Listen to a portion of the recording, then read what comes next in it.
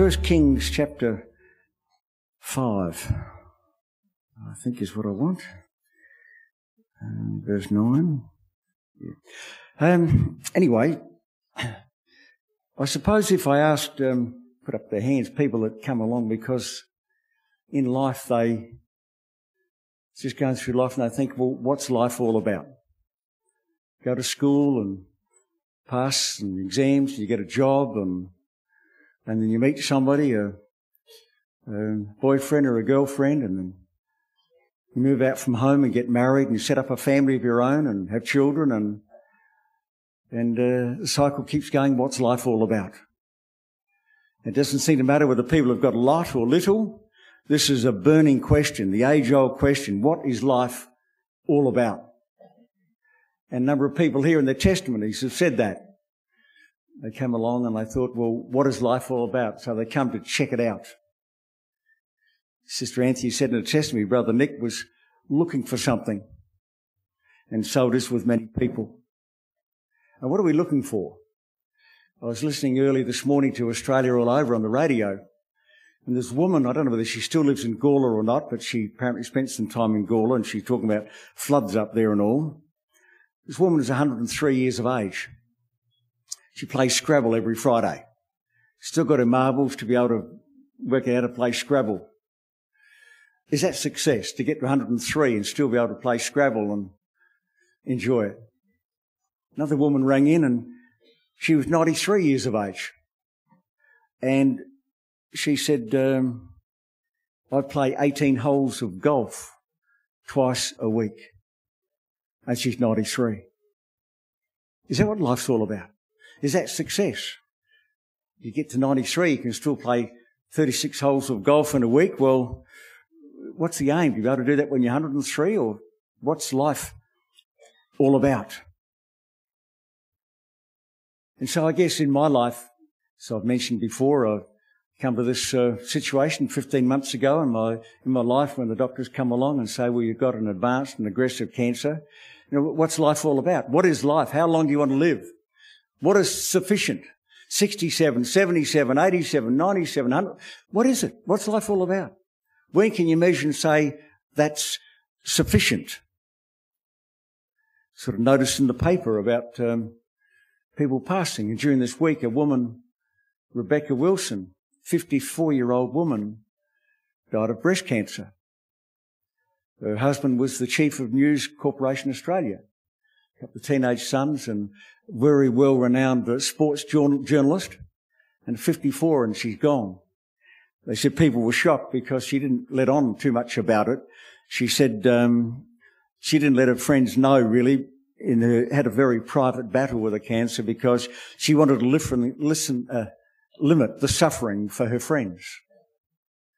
And I just praise the Lord. I've been able to share a little bit of my journey with you and with my friends, and I trust that this journey is not causing you suffering, but rather joy as we carry on and we just look to the Lord every day and we take our victories. And I had to go and have some see the doctor last 3 weeks, 2.5 weeks ago, and he was all excited because the PSA levels had stabilised and it's been coming down from in June when I was on 110, in July 89, August 59, September 39, and then 2 weeks ago it was on 40. So he said, that's wonderful, it's just stabilised at that level there. And so what the future holds, I don't know. As I've mentioned, I don't know what my tomorrow brings, except that Jesus is in my tomorrows. And all the people say, amen. So we're all of us on this journey together, a number here with different difficulties that we're just coping with and carrying on. But all around, the week before, Max Walker was a famous Australian cricketer, played 90-odd games for Melbourne Football Club. And Tangles Walker, quite great a success as a cricketer. He died at 68 of cancer. And people said they were shocked. They didn't know that he was even sick. And just out like a light, just gone. Last week, I think, Dave Flanagan, an Adelaide man who's world-renowned as a top comedian, he died of cancer, aged 68. A few weeks ago, one of the partners in the accountancy firm I was involved with died age 68. What is life all about? And where is the limit? What is the aim? Where are we going to? You know, we don't know about tomorrow. Just live from day to day. Hallelujah. Yesterday was 56 years since I took my wife out on our first date. Hallelujah.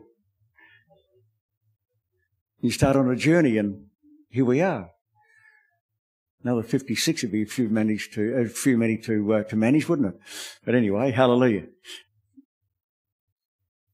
Pastor William would have been, the 10th of October he was baptised. It would have been today, on the Sunday, just 12 years. Starting on a journey over there in Bali and the amazing things that are happening. He's only just in the Lord 12 years. Before that, he was looking to make his way in the world and make success of his life. What is life all about? How do you measure what is success for you? What are you after? In 1 Kings chapter 9, verse 1, it came to pass when Solomon had finished the building of the house of the Lord, Solomon, King David's son, and the king's house and all Solomon's desire which he was pleased to do, that verse 3, the Lord said unto him, I've heard your prayer and your supplication that you have made before me. I've hallowed or blessed this house, which you have built, to put my name there forever, and mine eyes and mine heart shall be there perpetually. And if you will walk before me, as David your father walked, in integrity of heart and in uprightness, and do according to all that I've commanded thee, and will keep my statutes and my judgments, then I will establish the throne of the kingdom upon Israel forever, as I promised to David your father, saying, there shall not fail thee a man upon the throne of Israel. A lot of prophecy we could talk about there, about the throne of David, and that's not what we're on about at the moment. But here we find that he had a genuine heart for God, Solomon. But the wheels fell off. Verse 6. He says, but if you shall at all turn from following me, you and your children, and will not keep my commandments and my statutes which I've set before you, but go and serve other gods and worship them, then will I cut off Israel out of the land which I've given thee. And this house which I have hallowed for my name will I cast out of my sight, and Israel shall be a proverb and a byword amongst all the people. And this is a house which is high. Everyone that passes by it shall be astonished and shall hiss. And they shall say, why has the Lord done thus in this, under this land, under this house? And they shall answer. That's why the wheels fell off. Answer, because they forsook the Lord their God, who brought forth their fathers out of the land of Egypt, and have taken hold upon other gods, and have worshipped them and served them. Therefore hath the Lord brought upon them all this evil. So Solomon started off with a genuine heart, and the Lord was able to bless him and use him and build the temple. But then he was careless with his worship. Careless with his worship. He wasn't focused on his prayer and maintaining the testimony he started out upon. And in the end, well, lost everything. And we see all the lamentations in the book of Ecclesiastes. What is life? What's it all about? As I guess was the question of King Solomon there. What is it all about? And maybe it's just for us to have a genuine heart like we have now, to walk with the Lord day by day, to continue on and be determined that no matter what comes, we're going to serve the Lord. I was talking with Pastor Godfrey a few days ago, and Pastor John Coolman yesterday, he rang me. He'd just come back from Fiji. And Pastor Godfrey went to Fiji for the rally 6 weeks ago, I suppose, 6 to 7 weeks ago. And he went to Suva. Not sure whether Pete and Kerry were there at the time when Pastor John was there. No. Went to Suva, the capital city. In the last 6 weeks, in Suva, they have had, well, last Sunday Pastor John was there. They had a combined meeting between Suva and Nassori, which is like sort of Adelaide and Elizabeth, close by, pretty much one assembly, the two meeting places. Had a combined meeting. They had 300 people at the meeting. In the last 6 weeks, they have had 90 baptisms. 90. Since Pastor Godfrey was there 6 weeks ago. Stirred them up. Telling them to be focused. Don't let your worship for the Lord, don't be careless with it at all. Pastor Godfrey had been disappointed in Papua New Guinea. Pastor Graham and I were back there in 2009, and there were 4 of the senior pastors there, and they got a bit nose in the air. They got a bit proud, and they all left. All left the fellowship. I was there with Pastor William in 2010 when we appointed 10 new pastors, and things are going very, very well there. But these other men that were senior men there made shipwreck of their faith. They knew all about it. They're going to start their own church. They weren't going to be submissive to what Pastor Godfrey was, the blessing that the Lord was bringing in Pastor Godfrey's life, and they're going to do it their own way. And they've all lost, the whole 4 of them, just doing nothing now at the moment at all. It's just so sad. Now, none of us claim to be full of all wisdom, a fount of knowledge and wisdom. We just do what we can, day by day, whether it be Pastor Godfrey, whether it be you or I. We just look to do what we can day by day. We look for the Lord to give us wisdom so that we might have a genuine heart for the Lord and not be careless with our worship. Because if we are, things will fall apart. And we'll be like these other people that I just mentioned. 3 of them at the age of 68 and 1 at 54. Life is all over with no hope. We've got every hope. And all the people say, amen. Wonderful, wonderful hope that we have in the Lord. You just walk with the Lord and one day it'll be all over, but so what? Hallelujah. We look forward to that day.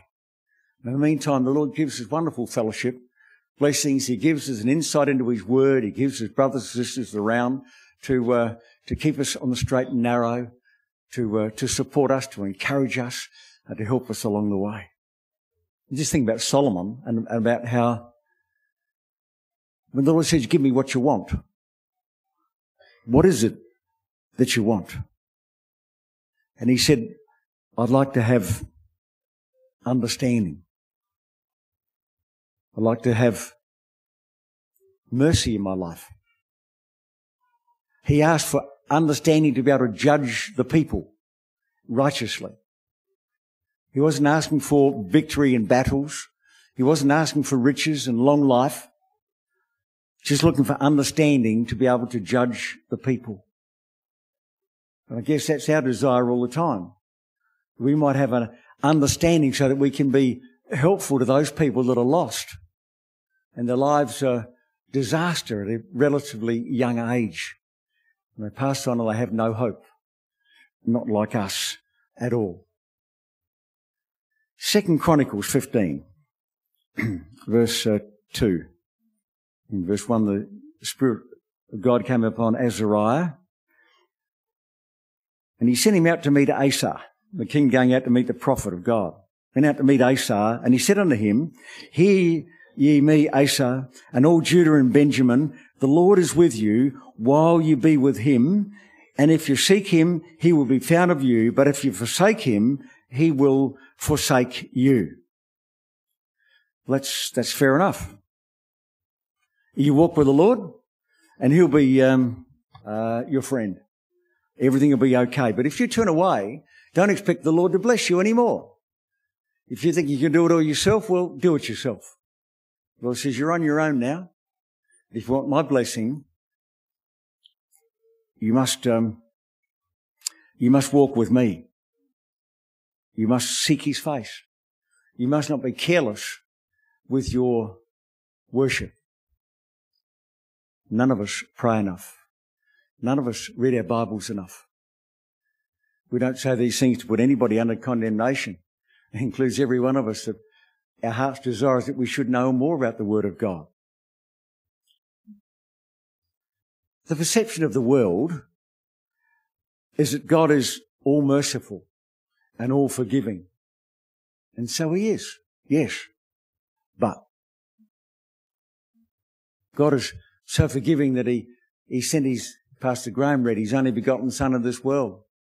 Whoever should believe on him shall not die but have everlasting life. And people just take hold of that, and they stretch it out, and they take advantage, and they stretch the Scripture to mean more than what it actually does say.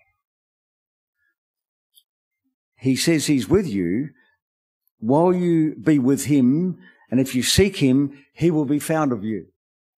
And so when we have a bit of a crunch time in our life, we really do start to seek the Lord. I'm not saying that when things are going well that we don't seek the Lord, but every one of us that's come against a bit of a hurdle in our life have found another dimension in our discussion and our relationship with our Lord and Saviour. The quiet times at night time, when the lights are out and it's dark, it's just you and the Lord.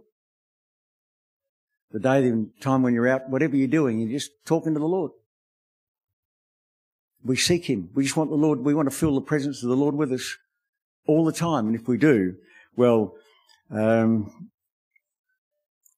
you'll find the Lord, you'll be close to him.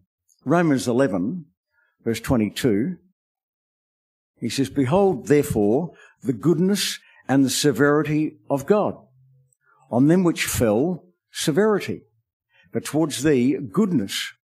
If you continue in his goodness, otherwise you shall also be cut off."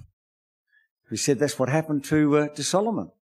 Had a genuine heart and things were going okay for a while, but careless in his worship, and near enough is good enough, and making allowances and excuses for slackness. And in the end, we see what happened to Solomon. And Romans there, Paul is saying, well, it's two-handed. Of course there's the goodness of God, and he's all merciful and all forgiving. On the other hand, there is the severity of God too, upon those that fell, those that decided they didn't really need to trust in the Lord 100% of all of their life every day. 1 John 2, Pastor Graham read it. First Epistle of John 2, verse 1. "My little children, these things write I unto you, that you sin not." So all the encouragement of the Scriptures to make sure that we're staying focused and we're not being distracted. At this very moment, is our mind focused on the Word of God, or is it making preparations about what we want to get up to tomorrow or later on tonight? Or when we've done our time and we've been to the meetings this afternoon and tonight and in a position to let our hair down tonight or something like that. That you sin not. "And if any man sin, we have an advocate with the Father, Jesus Christ the righteous." So Jesus Christ is our Saviour. And I just wanted to talk a little bit about being a judge. But here it says he's the advocate as well. So we can't lose.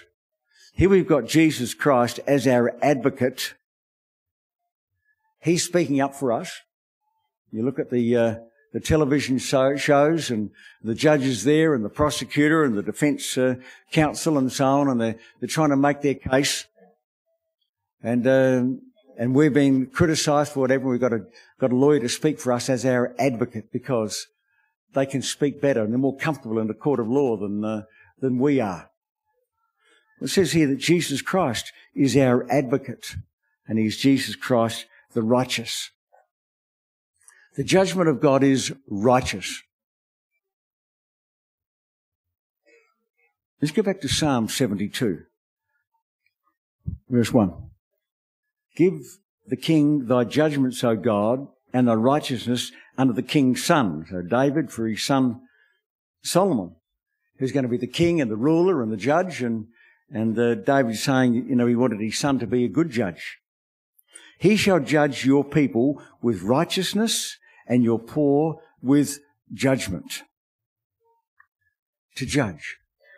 Another translations talk about here, to judge like an umpire. It means to strive at law, where the lawyers are trying to find a loophole or a means to get their client off. I don't know sometimes about barristers, and they're paid to argue for their client regardless of whether they believe the client's innocent or guilty.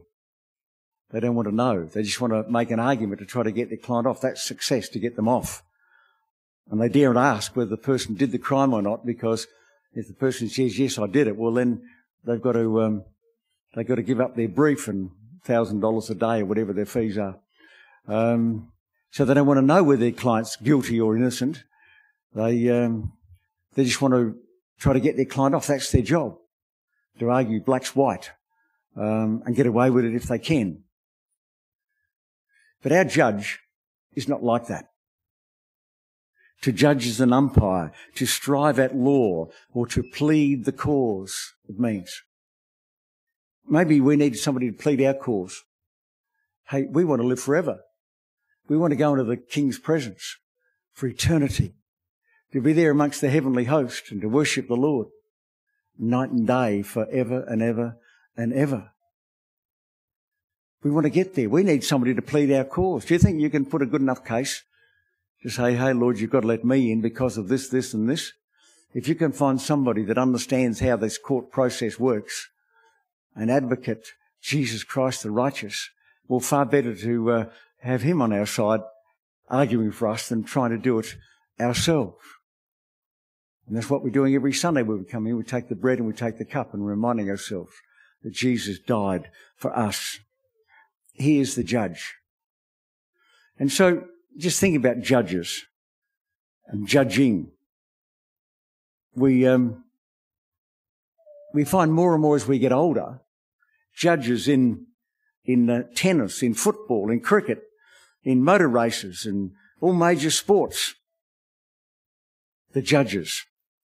And how they're judging these days. How different to what it was not so long ago, before they had cameras.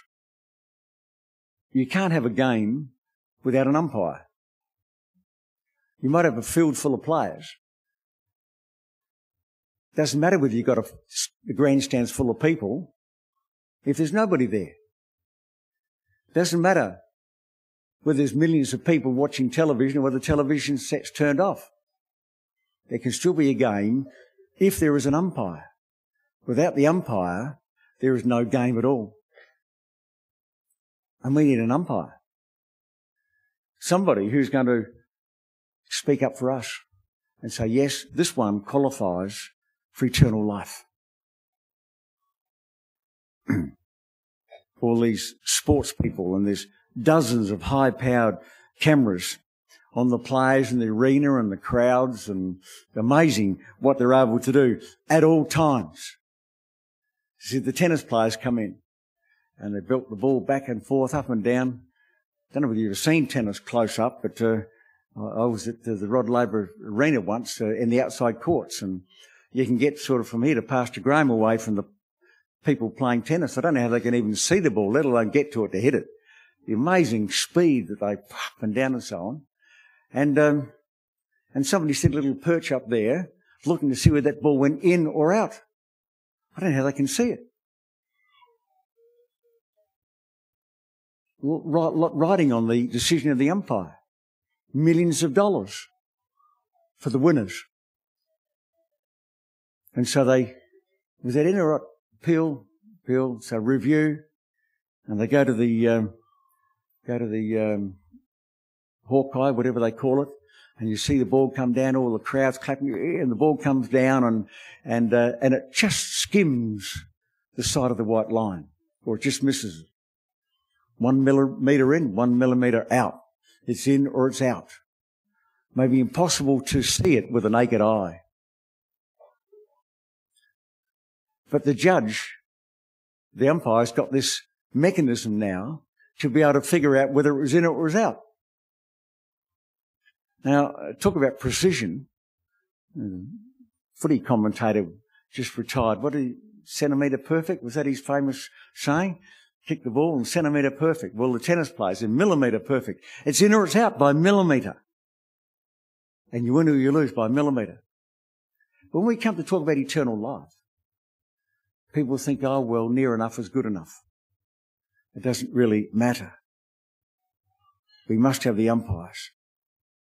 The cricket, They got the 2 umpires on the field. They got the 3rd umpire up there, and they have a review to work out whether the ball was LBW is going to hit the stumps, or whether it's pitched outside of the leg, or it's going to rise higher than the stumps, and so it goes on, whether he's too far down the pitch, and all these things happening in a split second. And some guy's there with his hands behind his back, some old codger, and he's leaning over. A lot of them are pretty solid guys, aren't they? No wonder they lean over all the time. And they've got to watch this ball for 5 days in a row and see whether it was in, it was out, and whether it's out. Amazing. But they've got an umpire now and a television cam to figure out whether it was right or not, whether the ball actually went over the boundary or whether it bounced just before it hit the boundary, whether it was a catch, whether the guy caught it before it hit the ground, or whether it was a bump ball, or whether he's just got his fingers touching the ball as the ball hit the ground, or he's got his fingers under the ball as the ball almost hit the ground. But the decision is millimetre perfect. And it comes to eternal life, and people take liberties with what they will allow themselves to do.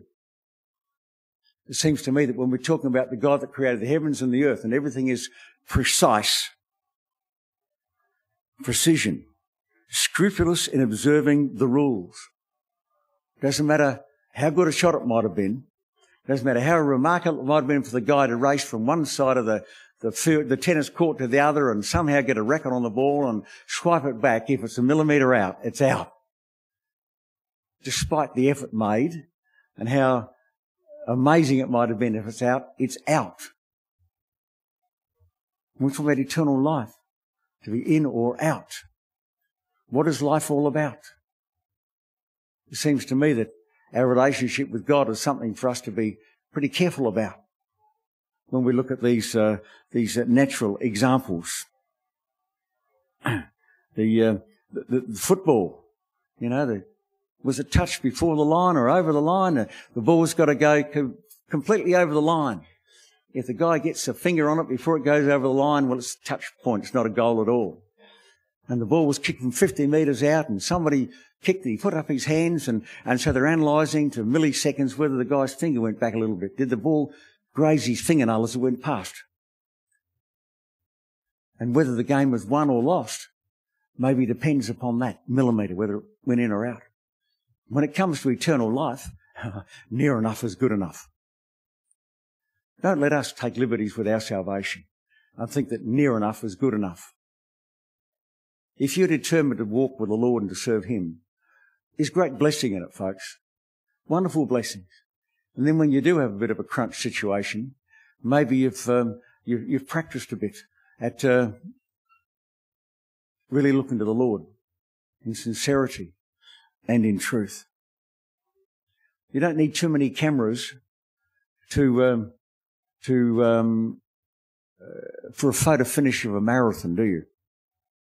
By the time the people get to the end of 42 kilometres, there's more than a split second between them. A number of laps of the oval sort of thing. And so we want to make sure that as we walk on in our walk in the Lord, year after year after year, that whether we're in or out is not a decision to be made by a millimetre. We don't want to be that close to missing out. We want to make sure that we're in the centre of the sheepfold. Praise the Lord. Surround ourselves with brothers and sisters that can be encouraging to us. And let us see that we're able to do more than perhaps we have. What was it on the quiz shows on the radio? The judge's decision is final. No correspondence shall be entered into. Once the decision is made, that's it. You can't plead the case anymore. In or out. People think, oh, well, everybody qualifies for heaven just by dying. And we know it's not like that at all. That's why it tells in 2 Corinthians 5, knowing the terror of God, we persuade men. We try to get people to be serious about their relationship with their Maker. Psalm 72, verse 17. His name shall endure forever. His name shall be continued as long as the sun, and men shall be blessed In him all nations shall call him blessed. Blessed be the Lord God, the God of Israel, who only doeth wondrous things. So the amazing things are the premise of the Lord God Almighty, the creator of the heavens and the earth, one that saves our souls. Make sure that we're, as far as possible, right in the centre of the sheepfold. And the next verse says,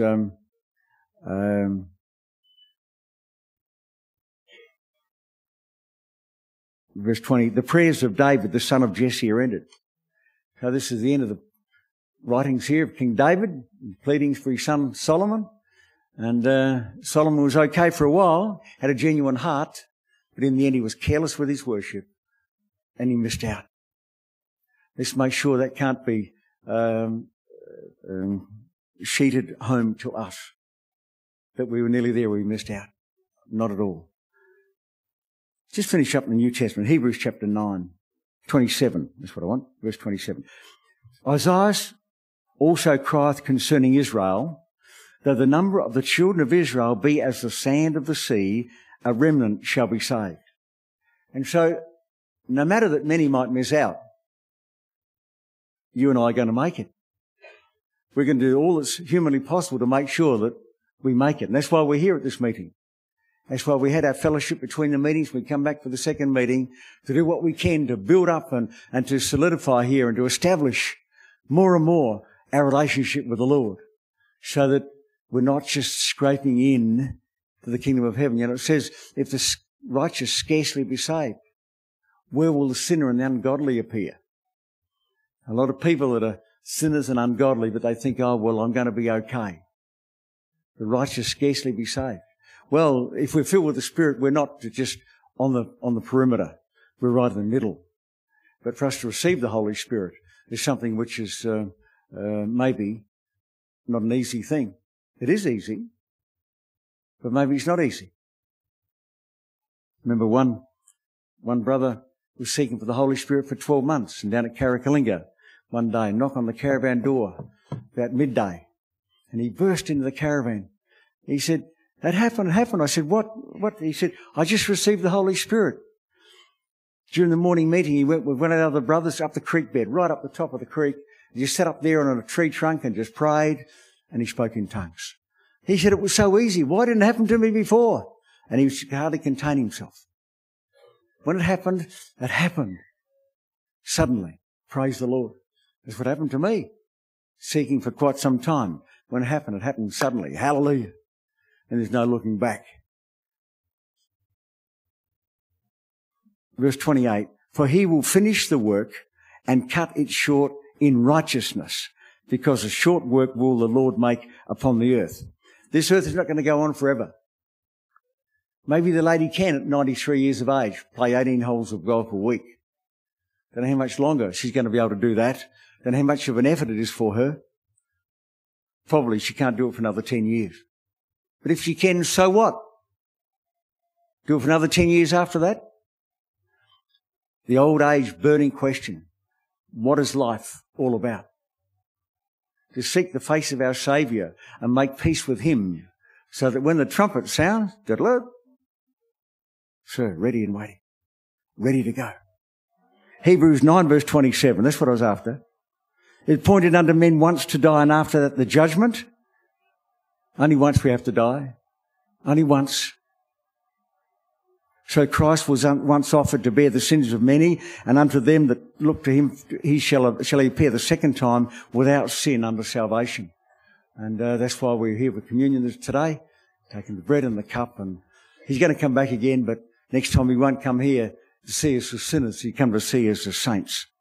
But in Hebrews 12 verse 14, follow peace, pursue, seek, really strive for it, with peace with all men and holiness, without which no man shall see the Lord. Now, a lot of things, that one of my favourite verses in the Bible, actually. A lot of people, if you ask, what are the two things you need to see the Lord? And many answers could come.